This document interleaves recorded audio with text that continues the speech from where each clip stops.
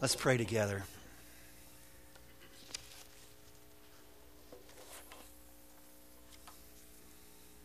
Lord, we do want to just still ourselves and be quiet before you. And we need to desperately hear from you. These friends do not need my wisdom. They don't need to hear my words. They desperately need your word. We all do. It's our life. It gives life. And it sustains life. And so open our eyes to see you in all your majesty. That even as our eyes are opened, our hearts would grow larger, more in love with you. We pray this in Jesus' name. Amen. The year was 1944. It was a cold winter night, March 24th, in a prison of war camp in Germany, Sagan, Germany. It was called Stalag Luft No. 3. And for the last year, the American and British prisoners of war had been planning an escape and had been working the plan so that over the last year, they had tunneled their way from their barracks and their showers all the way underground to the other side of the barbed wire fences. And so it was on that night where some 79 of those POWs crawled through their hand-dug tunnels out into the cold winter's night. It was indeed a great escape. In fact, it's the true story that lies behind the movie with that same title, The Great Escape, starring Steve McQueen back in 1963, winning some 3 Academy Awards. And if you're like me, you love those kinds of stories.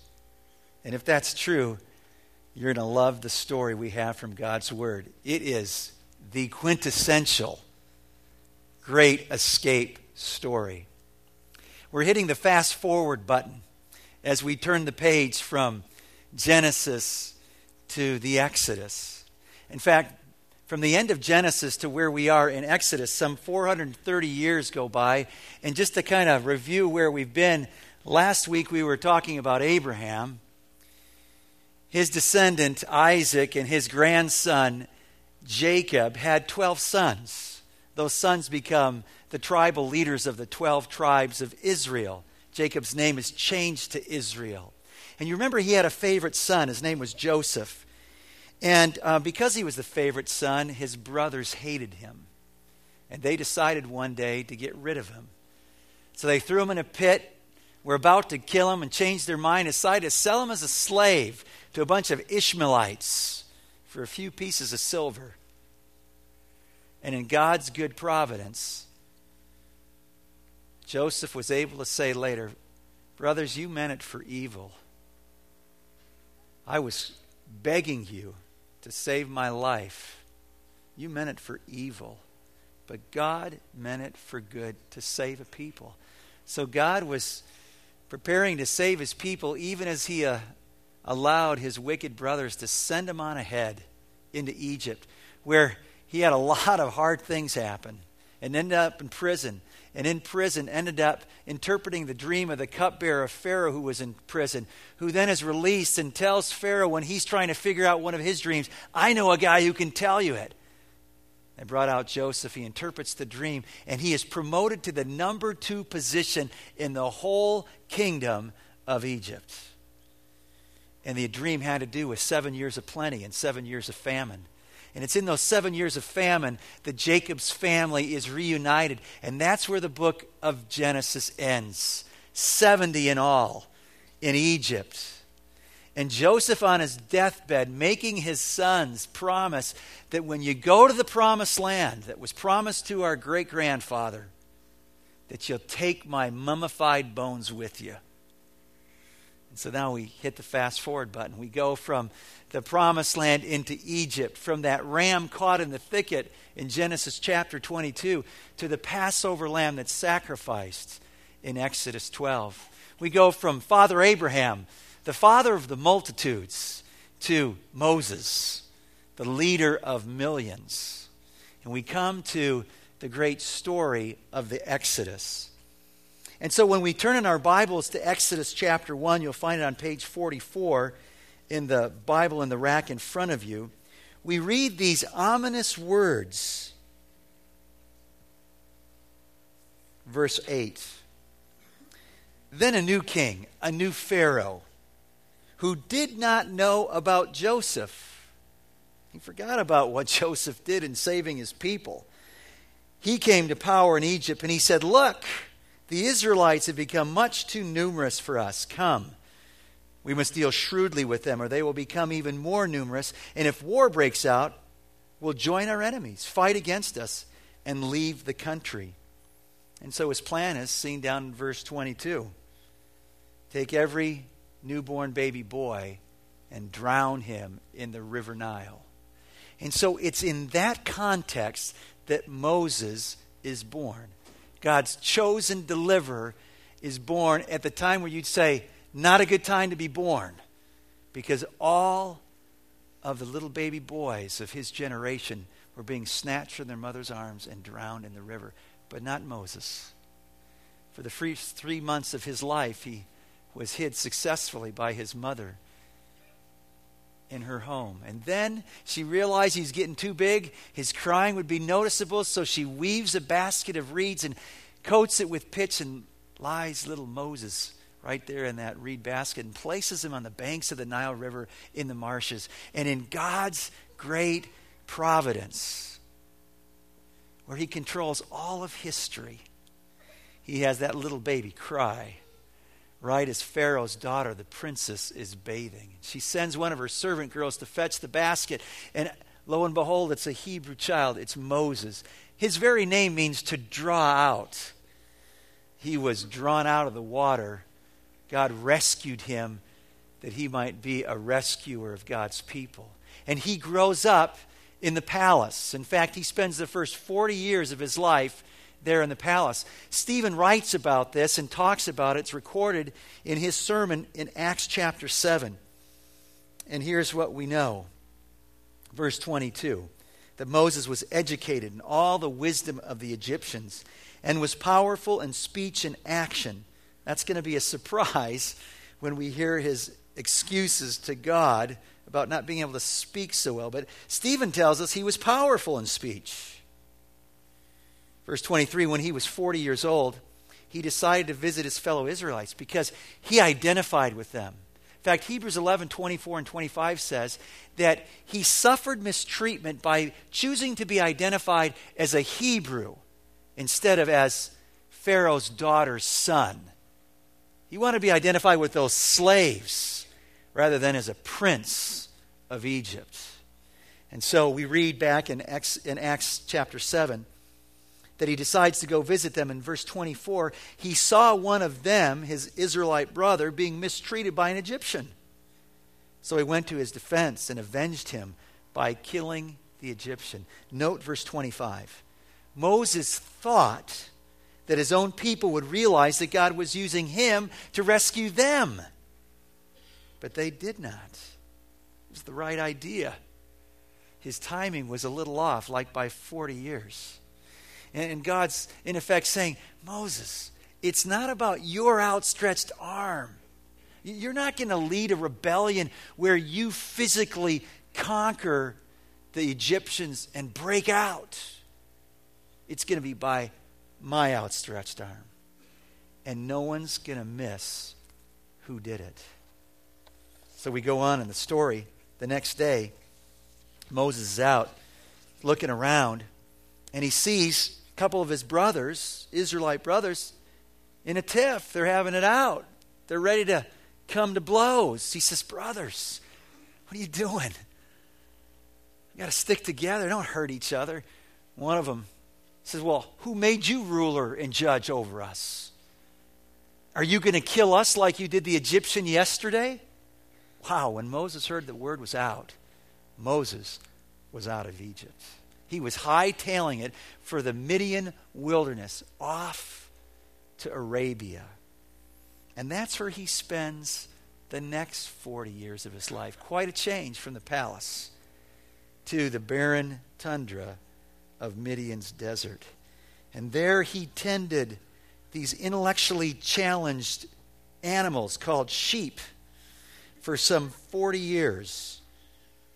Perfect training for a future leader. Well, after 40 years, we read that he is now 80.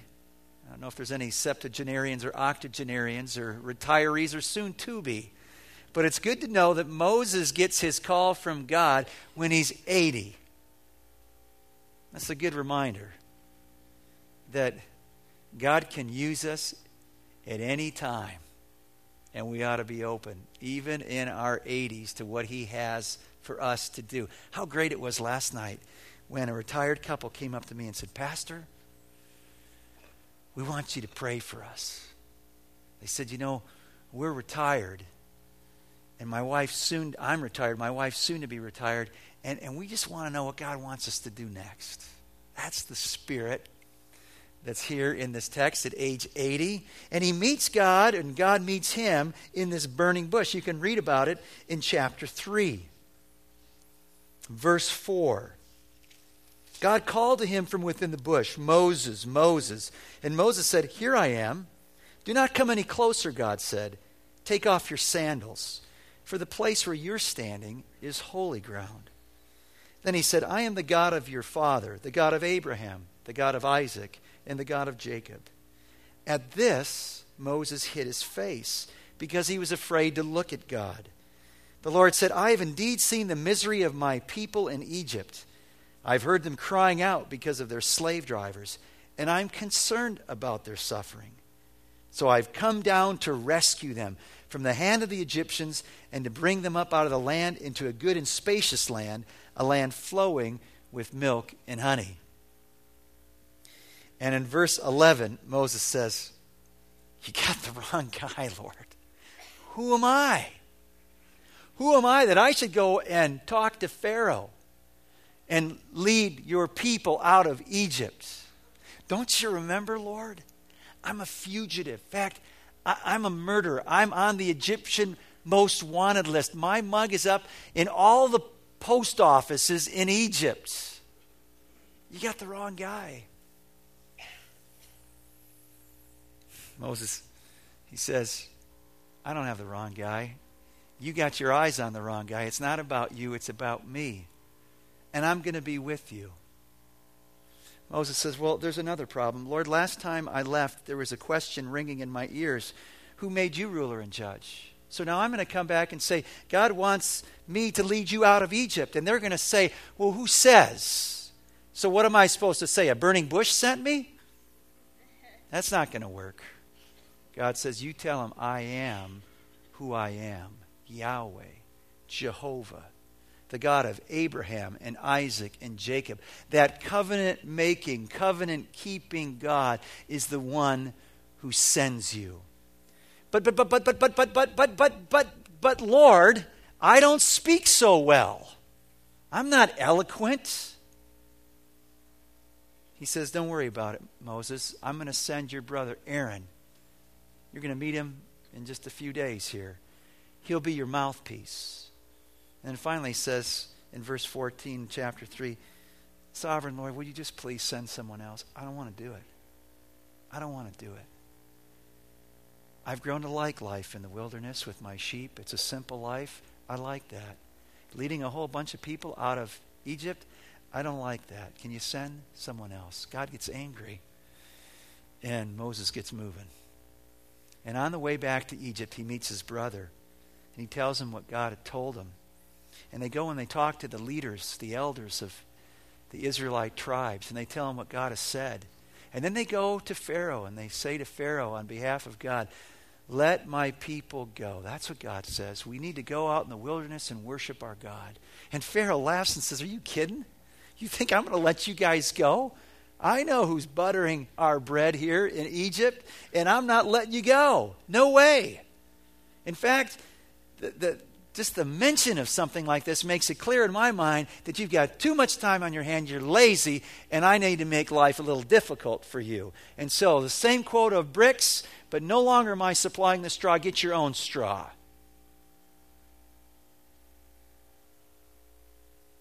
Not so good. In fact, it's really interesting to note that as Moses and Aaron, his brother, are following God's will, it gets harder for them, not easier. What did someone say to you when they said, you ought to consider being a Christ follower? Did they say that to you? It's not a popular thing. It's not very motivational. Find out that following Christ may mean life can get more difficult. We live in a day when people make all kinds of promises about the gospel, health and wealth and prosperity. That's not the gospel. That's another gospel. Jesus says, you pick up your cross and follow me. It's cross time today on this earth. The crown and the health and no more tears and no more death and no more sorrow and the riches of heaven are for heaven. We just note that. As God's people followed God's word, it got harder for them, not easier. Well, God made his plan clear.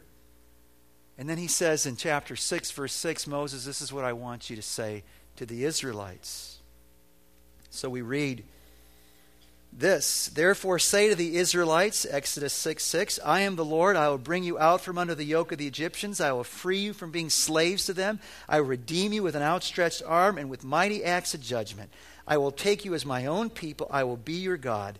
Then you will know that I am the Lord your God, who brought you out from under the yoke of the Egyptians. And I will bring you to the land I swore with uplifted hand to give to Abraham, to Isaac, to Jacob. I will give it to you as possession. I am the Lord. And we note in verse 7 that important phrase, that I will take you as my own people and will be your God. That God's whole point here is not just to save him out of a bad situation, but to save him into a relationship. Well, if things are going from bad to worse in Israel, it's beginning to go bad to worse for Egypt. For God starts to unroll the plagues. These 10 plagues are plagues of judgment. Judgment against these wicked Egyptians. Judgment against their gods. In fact, every plague has an Egyptian deity in view. So there was a river god. And so when that first plague was turning the waters of the Nile to blood, it was a frontal attack on that deity. And it was a demonstration to Pharaoh, to Israel, to the whole world that God alone is God. There is not a pantheon of gods. There is only one God, and he is the God of Abraham and Isaac and Jacob and their descendants there in Egypt. And so the plagues unroll. There's water into blood. And then there are the gnats. And then there are the frogs and the livestock and the boils and the hail and the locusts and the darkness. And then there's that final plague of death. And it's not until then that the hard-hearted Pharaoh has a change of mind. This plague would affect everyone. The Israelite camp as well as the Egyptians. And so there are very important instructions given to God's people that they might be saved from the angel of the Lord that was going to come and pass over the land, and he was going to kill every firstborn male and every firstborn of all the livestock. And so God, through Moses, said to his people, here's what you need to do to be delivered from death and the angel of death. You need to take a male 1-year-old lamb, spotless, without defect, perfect, no broken bones. You take that lamb into your home, and after 4 days of caring for it, you sacrifice that lamb. And the father sacrificed the lamb, and he took that blood, and he applied it on the sides and over the top, the lintel of the door. And God says, when the angel of death comes and sees the blood on your door, he will pass over it. Hence the name Passover. This is such an important event in the life of Israel. It begins the calendar for Israel. In fact, it would be a feast that they would celebrate year after year after year. And when you go back to the text in Exodus chapter 12, we find out the Israelites obeyed. Verse 28. The Israelites did just what the Lord commanded Moses and Aaron. At midnight, the Lord struck down all the firstborn in Egypt, from the firstborn of Pharaoh who sat on the throne to the firstborn of the prisoner who was in the dungeon, and the firstborn of all the livestock as well. Pharaoh and all his officials and all the Egyptians got up during the night, and there was loud wailing in Egypt, for there was not a house without someone dead. During the night, Pharaoh summoned Moses and Aaron and said, "Up, leave my people, you and the Israelites. Go worship the Lord as you have requested. Take your flocks and herds as you have said, and go and also bless me." The Egyptians urged the people to hurry and leave the country, for otherwise, they said, "We'll all die." So the people took their dough before the yeast was added, carried it on their shoulders and kneading troughs wrapped in clothing. The Israelites did as Moses instructed and asked the Egyptians for articles of silver and gold and for clothing. It's the very stuff that's going to go into the making of the tabernacle. That's silver and gold and fine linen. It's also the very stuff that they gave Aaron when he fashions the idol, the golden calf. The Lord had made the Egyptians favorably disposed toward the people, and they gave them what they asked for, so they plundered the Egyptians. The Israelites journeyed from Ramses to Succoth. There were about 600,000 men on foot, beside women and children. Conservatively, at least 2 million. And so they're going out in broad daylight, not through the tunnels at night. 2 million strong, not 79. Most of the 79, by the way, didn't make it. All of the Israelites did. In fact, their captors were begging them to leave and giving them their riches as they left. And the scriptures tell us that God would lead them during the day. There was a cloud, and he manifested his presence in that cloud. And as the cloud went and where it went, Moses and the Israelites followed. At night, it was a pillar of fire. They never lost sight of God as he led them. And as God led them out, he didn't lead them through the direct route to the Philistines, through the direct land to the promised land, direct route there, but because going that way would mean going through Philistia. It'd mean going up against the Philistines. It meant war. And Moses and God better knew that they weren't battle ready. So he took him another route, took him by the route of the sea. And in fact, as God is leading his people, he's also drawing out Pharaoh's army because he's not done with Pharaoh yet. And as Pharaoh gets wind that they're kind of lost there in the wilderness, doubling around and seems confused, he has a change of mind consistent with his other changes of mind. He says, "Boys, let's mount up and ride. Let's get them." So the armies mobilize and the chariots come, and there are God's people. Israel's right up against the Red Sea. And as they look over their shoulders on the horizon, the dust of Pharaoh's chariots rises off the surface. And they're terrified. And they're mad. "Moses, what are you doing? It'd be better that we were slaves in Egypt than to die here in the wilderness." And Moses, understanding their fear, is a very merciful leader. And he says, "Hey, don't be afraid. Be still. Stand still and watch what God's going to do. You think you're in a bind where there's no way out? It's the perfect place to show how God's going to fight for us. So just watch." And what they saw happen first is the pillar of fire that was in front of them by the Red Sea. It picked up and moved and went to the rear of the camp. And it became the defense and shield between them and the Egyptians all through that night. And then this wind blew up from the east, and it blew over the waters. And over that night, the waters parted so that there was dry ground and a dry path for all 2 million to walk through. And walk through they did, to their utter amazement, looking at the water on either side as they walked through the middle. Maybe you heard the story about, actually it wasn't that deep of a sea.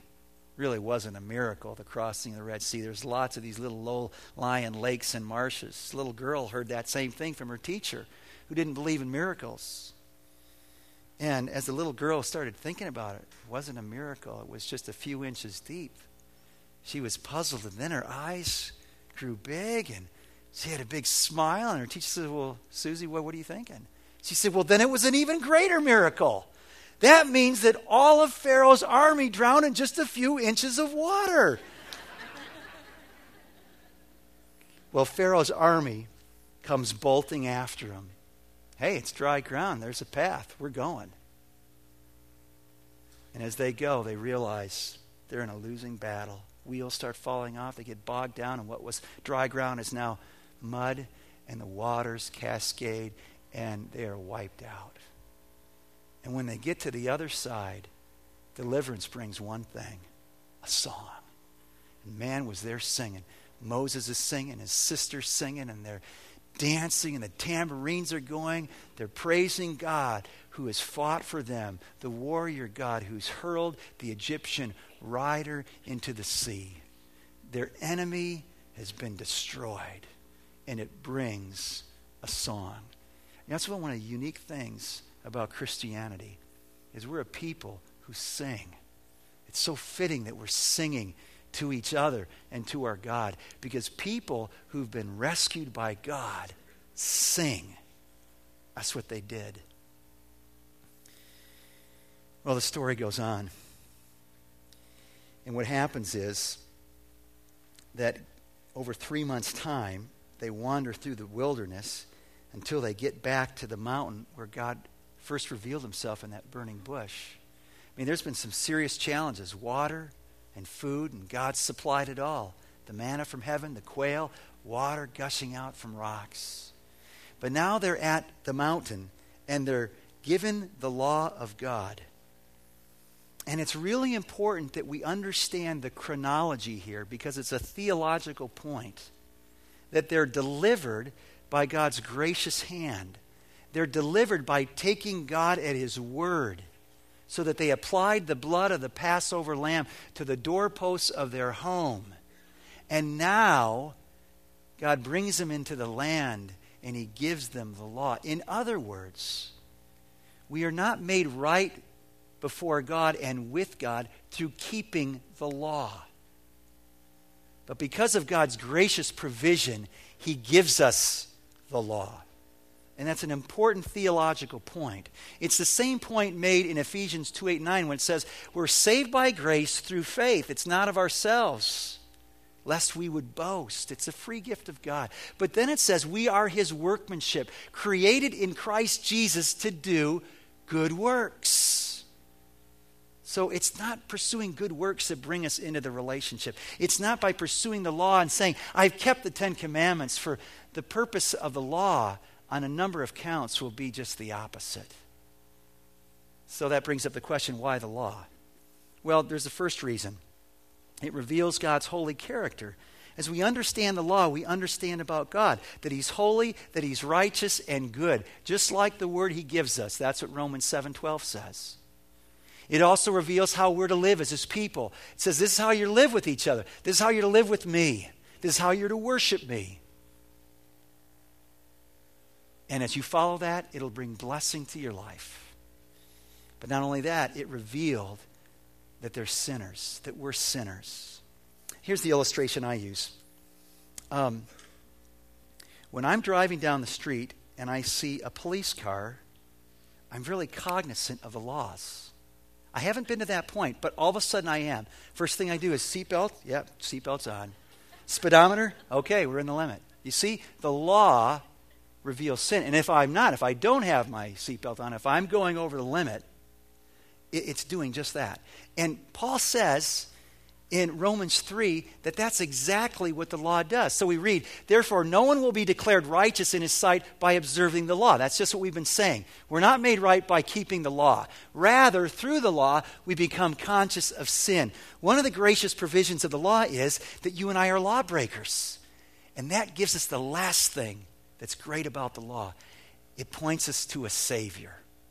It reveals our need for a Savior who did keep the law. In fact, Jesus said, I didn't come to abolish the law. I came to fulfill it. And he fulfills it as he perfectly kept the law. Now the law, and there's a whole bunch of them. There's hundreds of them in the Old Testament. They're summed up in the great 10 Commandments. And Jesus summed up the 10 Commandments with 2 commandments. So we heard Jackie speak them to us from Matthew 22. To love the Lord your God with all your heart, soul, and mind, and to love your neighbor as yourself. And he goes on to say that the law and all the prophets, the whole Old Testament, hangs on those two commandments. Loving God and loving our neighbor as ourselves. And so when you think about the 10 commandments and those 2 tablets of stone that God inscribed the commandments into, just to make sure in our minds that these aren't suggestions, it's written in stone, this is the real deal, follow it. The first tablet is all about loving God.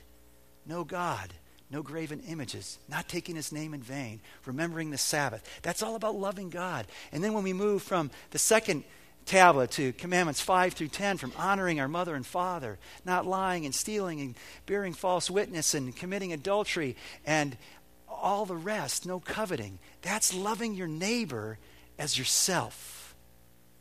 That helps us as we understand the law. So the law was a gracious provision that comes once the relationship has been established. And Galatians says that that law was given to point us to Christ. It's like a tutor that's telling us, hey, we need Christ. So the law is good. It's righteous and holy. But it's all been fulfilled in Christ. He perfectly kept it. Well, then the rest of the book of Exodus talks about this building. I mean, it goes into great detail about all the different aspects of this building, which was called the tabernacle.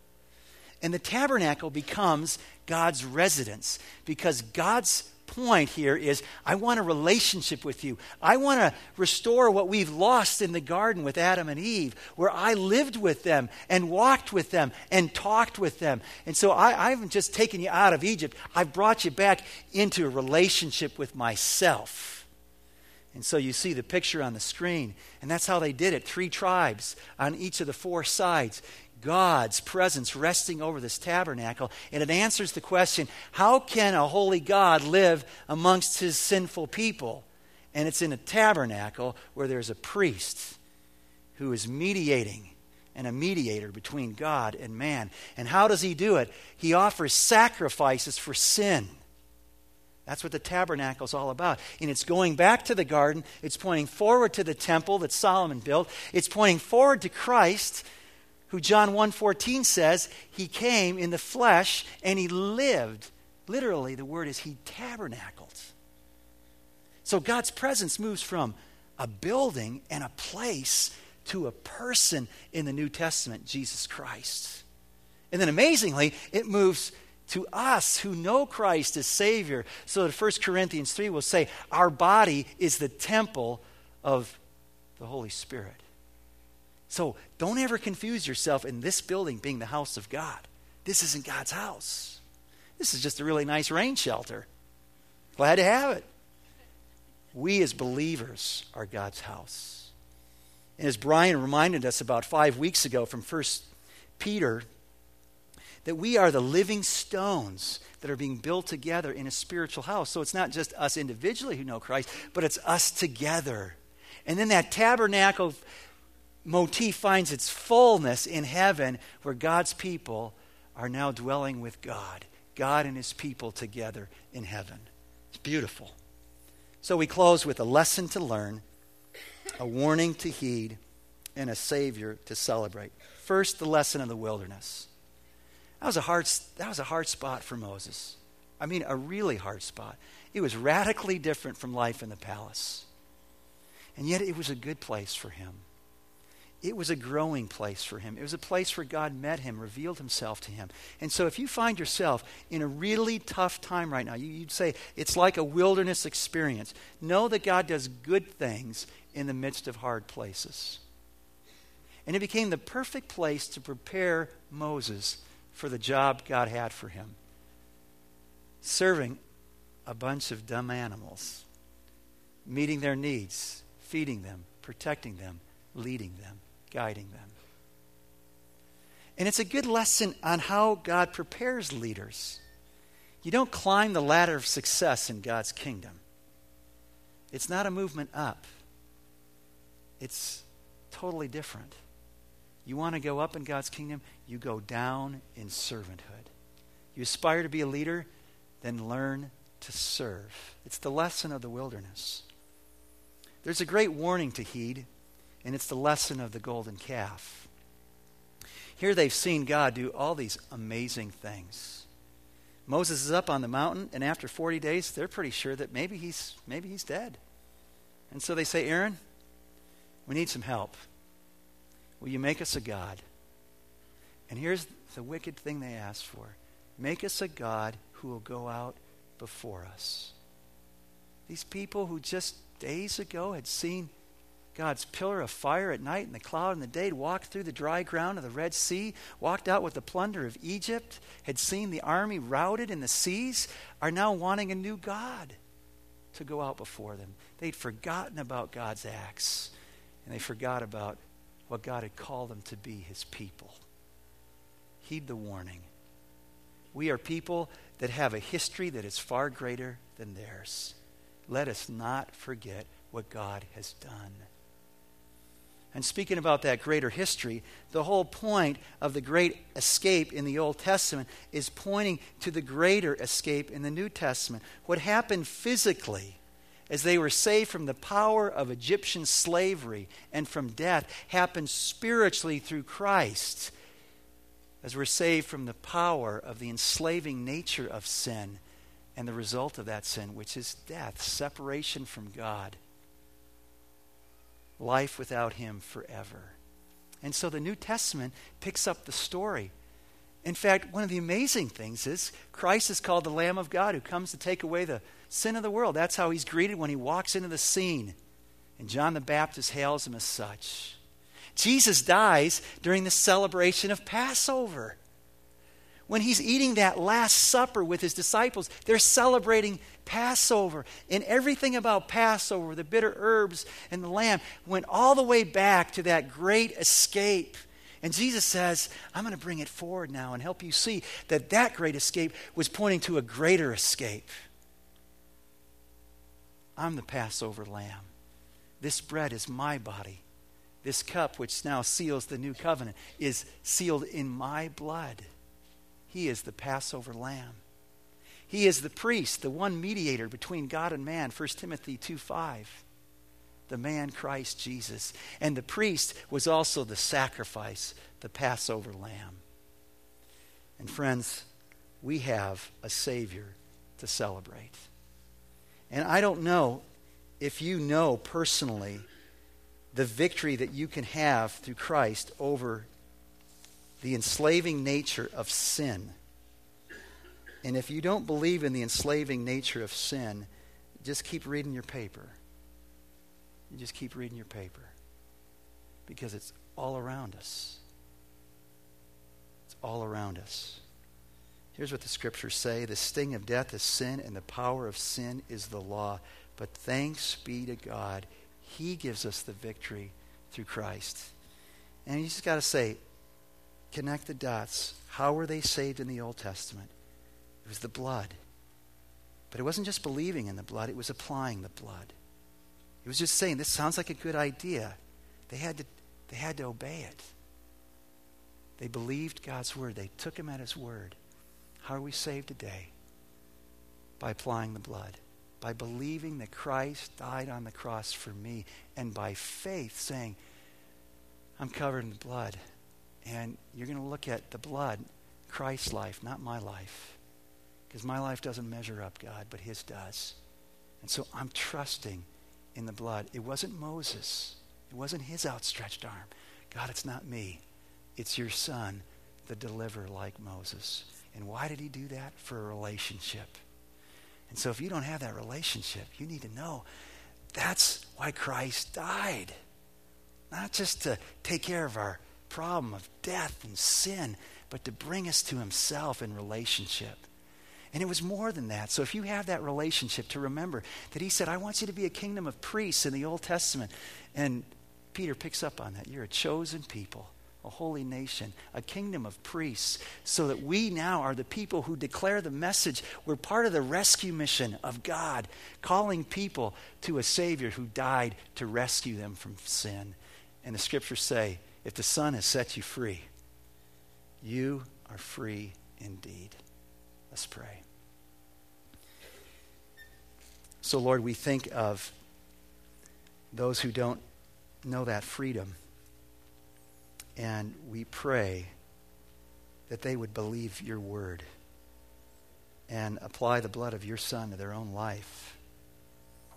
And we pray that we would never forget what you've done, looking for other gods to lead us. We pray that we would always remember the cross, and that would always bring a song, and that our song would draw people to yourself that you're rescuing until you come.